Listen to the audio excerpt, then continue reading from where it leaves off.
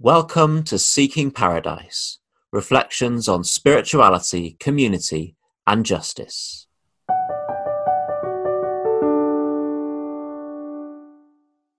This is a transcript from the podcast radio program On Being.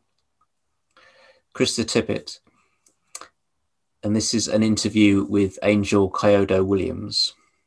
Krista Tippett says, "You say we cannot have a healed society. We cannot have change, we cannot have justice if we do not reclaim and repair the human spirit, if we don't do the inner work, as you say in another place, that has been underemphasized, that we have not trained ourselves to do the work that is upon us." Angel Kyodo Williams, no, we haven't. We haven't, and we haven't for good reason from a particular perspective, to do our work, to come into deep knowing of who we are. That's the stuff that bringing down systems of oppression is made of. And so capitalism in its current form couldn't survive.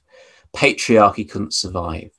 White supremacy couldn't survive if enough of us set about the work of reclaiming the human spirit, which includes reclaiming the sense of humanity of the people that are the current vehicles for those very forms of oppression.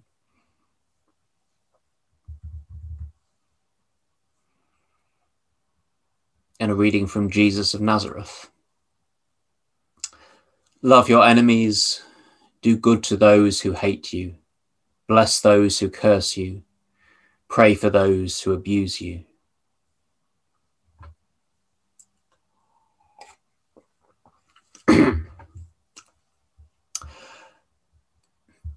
I'll never forget hearing a colleague speak about doing peace work in Northern Ireland. This was someone who was negotiating with loyalist paramilitary groups in Northern Ireland, a very serious thing. And the one thing when I heard him talk about this, which struck me most, was that he said that he found the loyalist terrorists in Northern Ireland to be nicer people than the peace activists. He said something like that. He said, within the peace organizations, there was more politics, more backbiting, more bullying than in the terrorist organizations. And that's always struck me because it reminds me that an organization can have a noble purpose and yet can have totally screwed up interpersonal dynamics.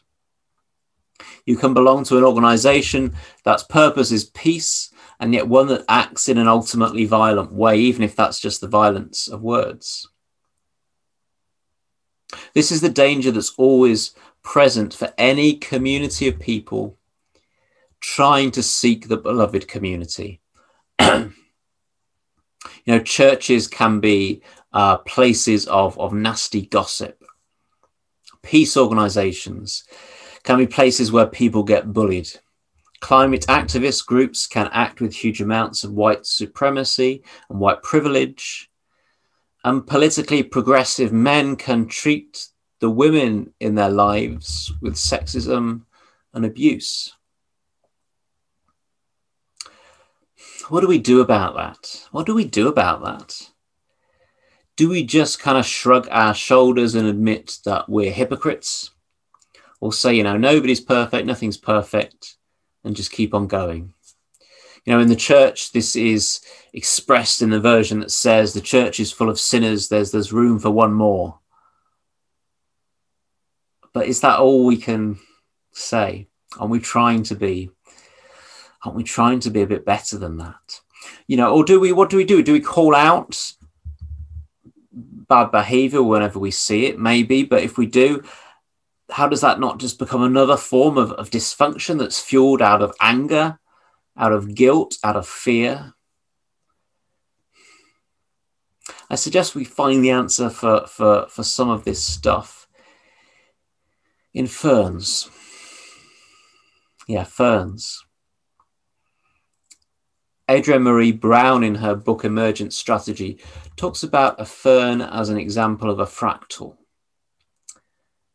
Now, fractals are infinite complex patterns that are self-similar across different scales. So that means when you look at a fern, you see one long stem with branching green leaves sprouting off.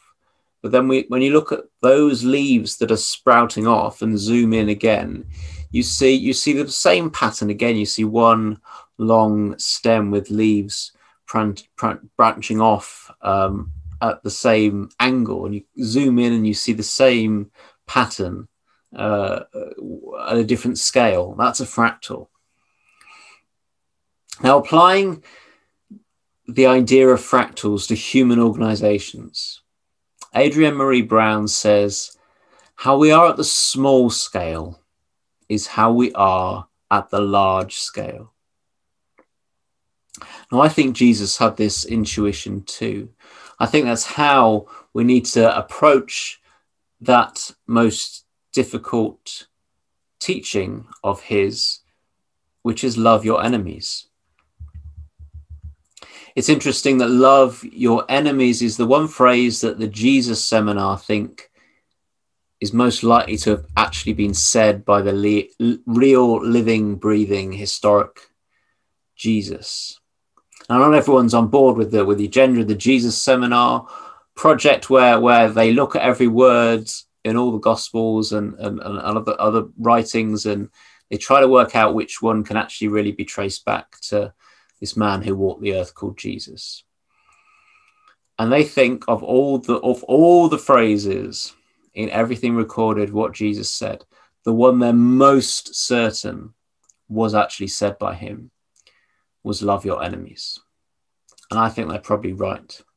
I think if there was any chance that really didn't come from the lips of Jesus, someone would have quietly found a way to get rid of it from the record. But because it was so well attested, they just couldn't do it.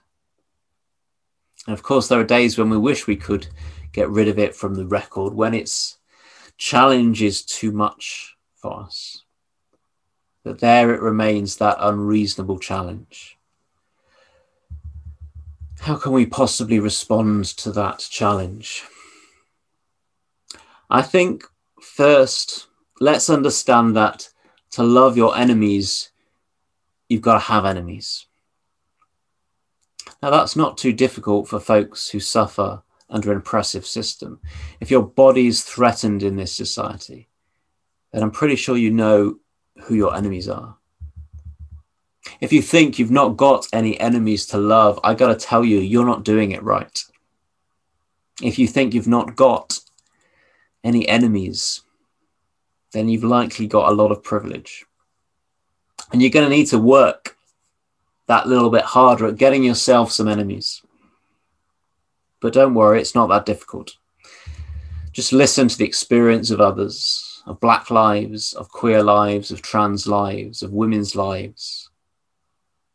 Listen to that experience and you'll work out who the enemies are soon enough. Once you've got enemies, you've got to start fighting against them. Jesus said, I have not come to bring peace, but a sword. Now, that doesn't mean violence, but it does mean fighting. It means condemning the kind of peace that is really just quiet streets, a submissive population, a passive society that does not speak up about injustice. That's not true peace. That's just silence. And silence equals death. That's what the signs said at AIDS activists marches in the past. That's what they say now at Black Lives Matter marches. Silence equals death. This is the silence stroke peace that is white silence, that just wants people to be nice and not cause a fuss, even while Black bodies are sacrificed.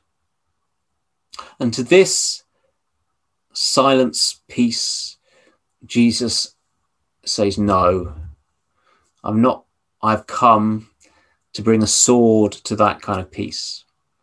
I've come to name the enemies, the powers, the systems we need to make war with. So once you've found your enemies and started fighting against them, then you're in a position to love them. How do we do that? Firstly, not the easy, not the cheap way.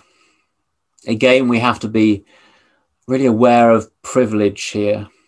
There's an easy and a cheap way of loving enemies if you've not really experienced them as enemies, as people threatening your body, your rights, your dignity.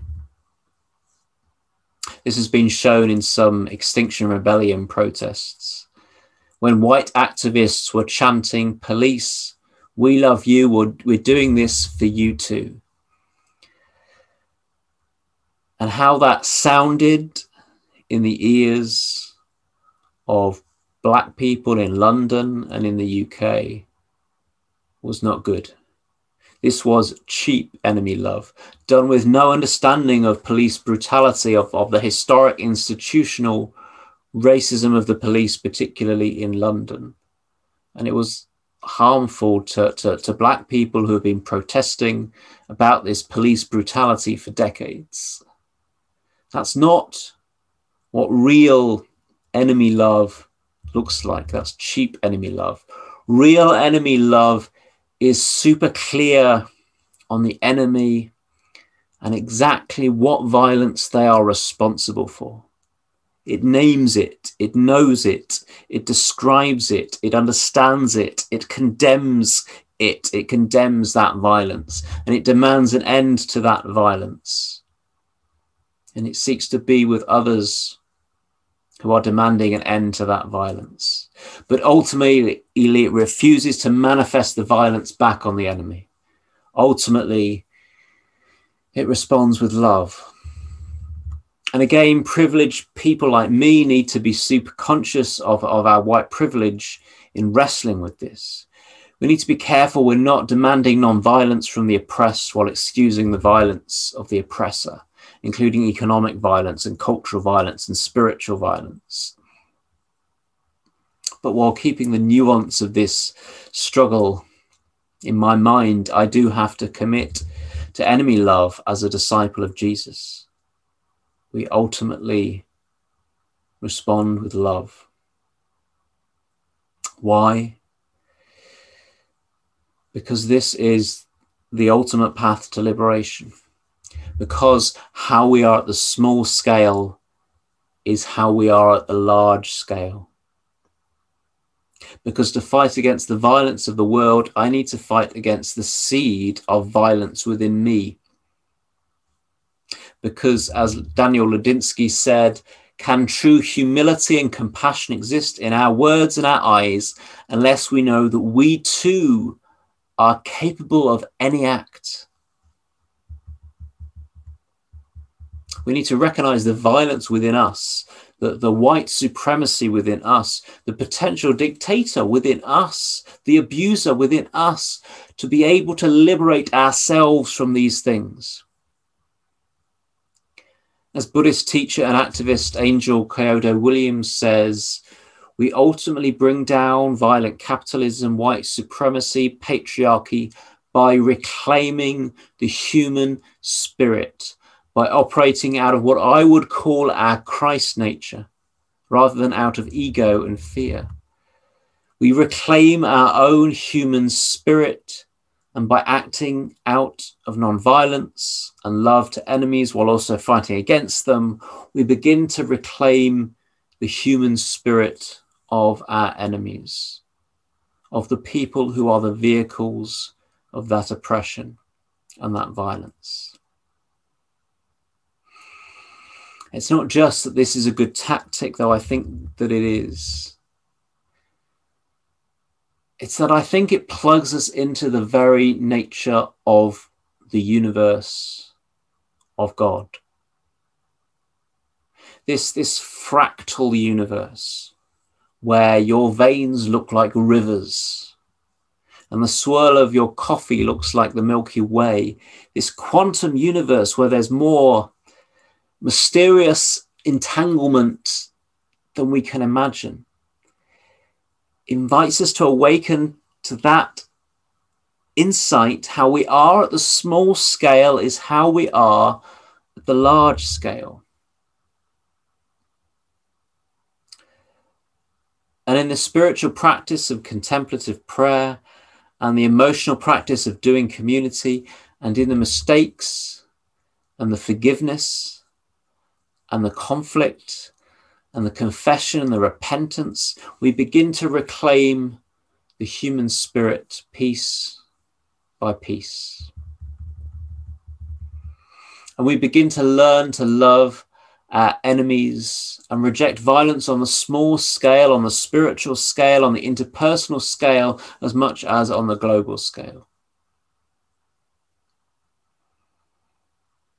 It's a challenge, but it begins with the work inside of us. This is how I begin to practice this. When I've been at the Pride Parade and the religious protesters are there with their big old signs, I never forget to shout at them, "Bless you." And yeah, I am pronouncing bless as a 4-letter word.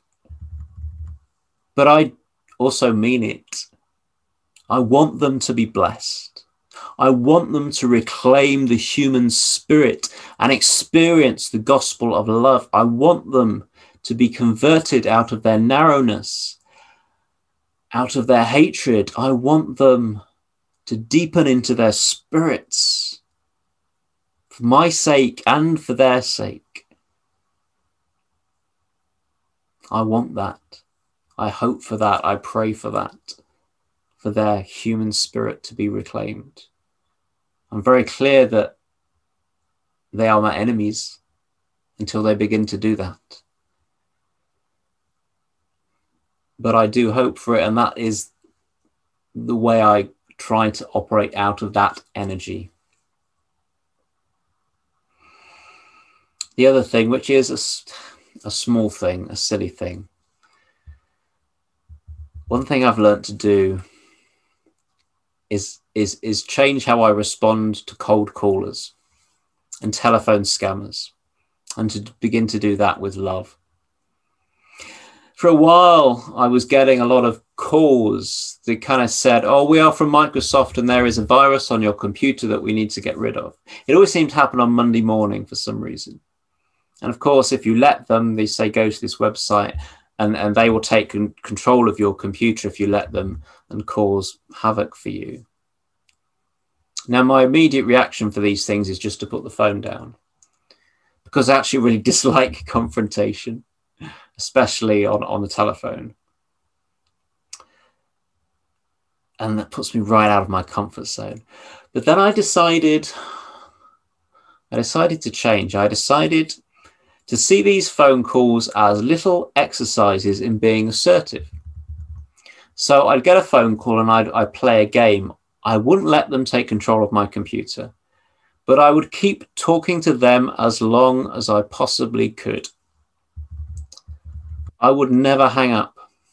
I would always get them to hang up first.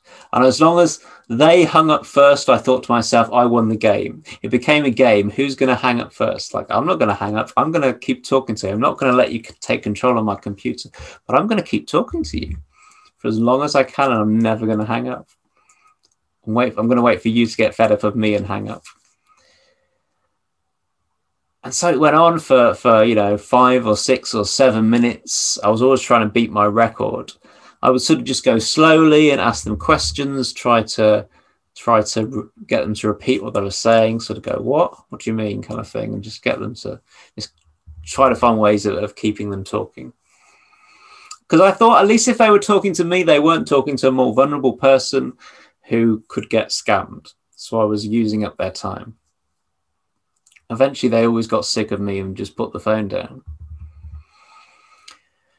Then I saw a video on the internet of when someone actually did get one of these people talking. And they said, yeah, I'm not proud of myself. I don't have many options. I can't leave. At that moment, there was a moment of honesty after someone else had kind of taken on these scammers. And I realized at that point that the people making these phone calls, my enemies in this game, were actually victims too. probably coerced to work for criminal gangs, maybe in some kind of debt, labor, exploited somewhere in the world. And since then, after wasting their time for 5 minutes, I started saying to them, can I talk to you as a human being? I'm a human being, you're a human being. I don't know you, you don't know me. We're just two people on this planet. And I just want to say, I love you. I love you. I'm sending love to you. I don't know what your situation is, but it can't be a good situation because you're involved in this criminal act, and that's not good. It's not good that you're involved in this criminality. I don't know how you got involved in this, but this is the situation you're in. And I feel sorry for you in that situation. But I think if you can, you should try to get out of that situation. There's not much I can do. I can't really help you in that. But I just hope that you do. I'm sending you love, and I hope you get yourself out of this criminal situation you're in. And I love you, and I'm sending you love, and I just send you the best. I send you my best. I genuinely do.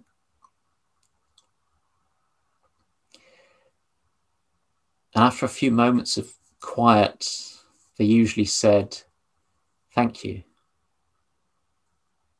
And we ended the conversation like we were friends. Now, doing this once does not magically change the world. This is a lifelong practice.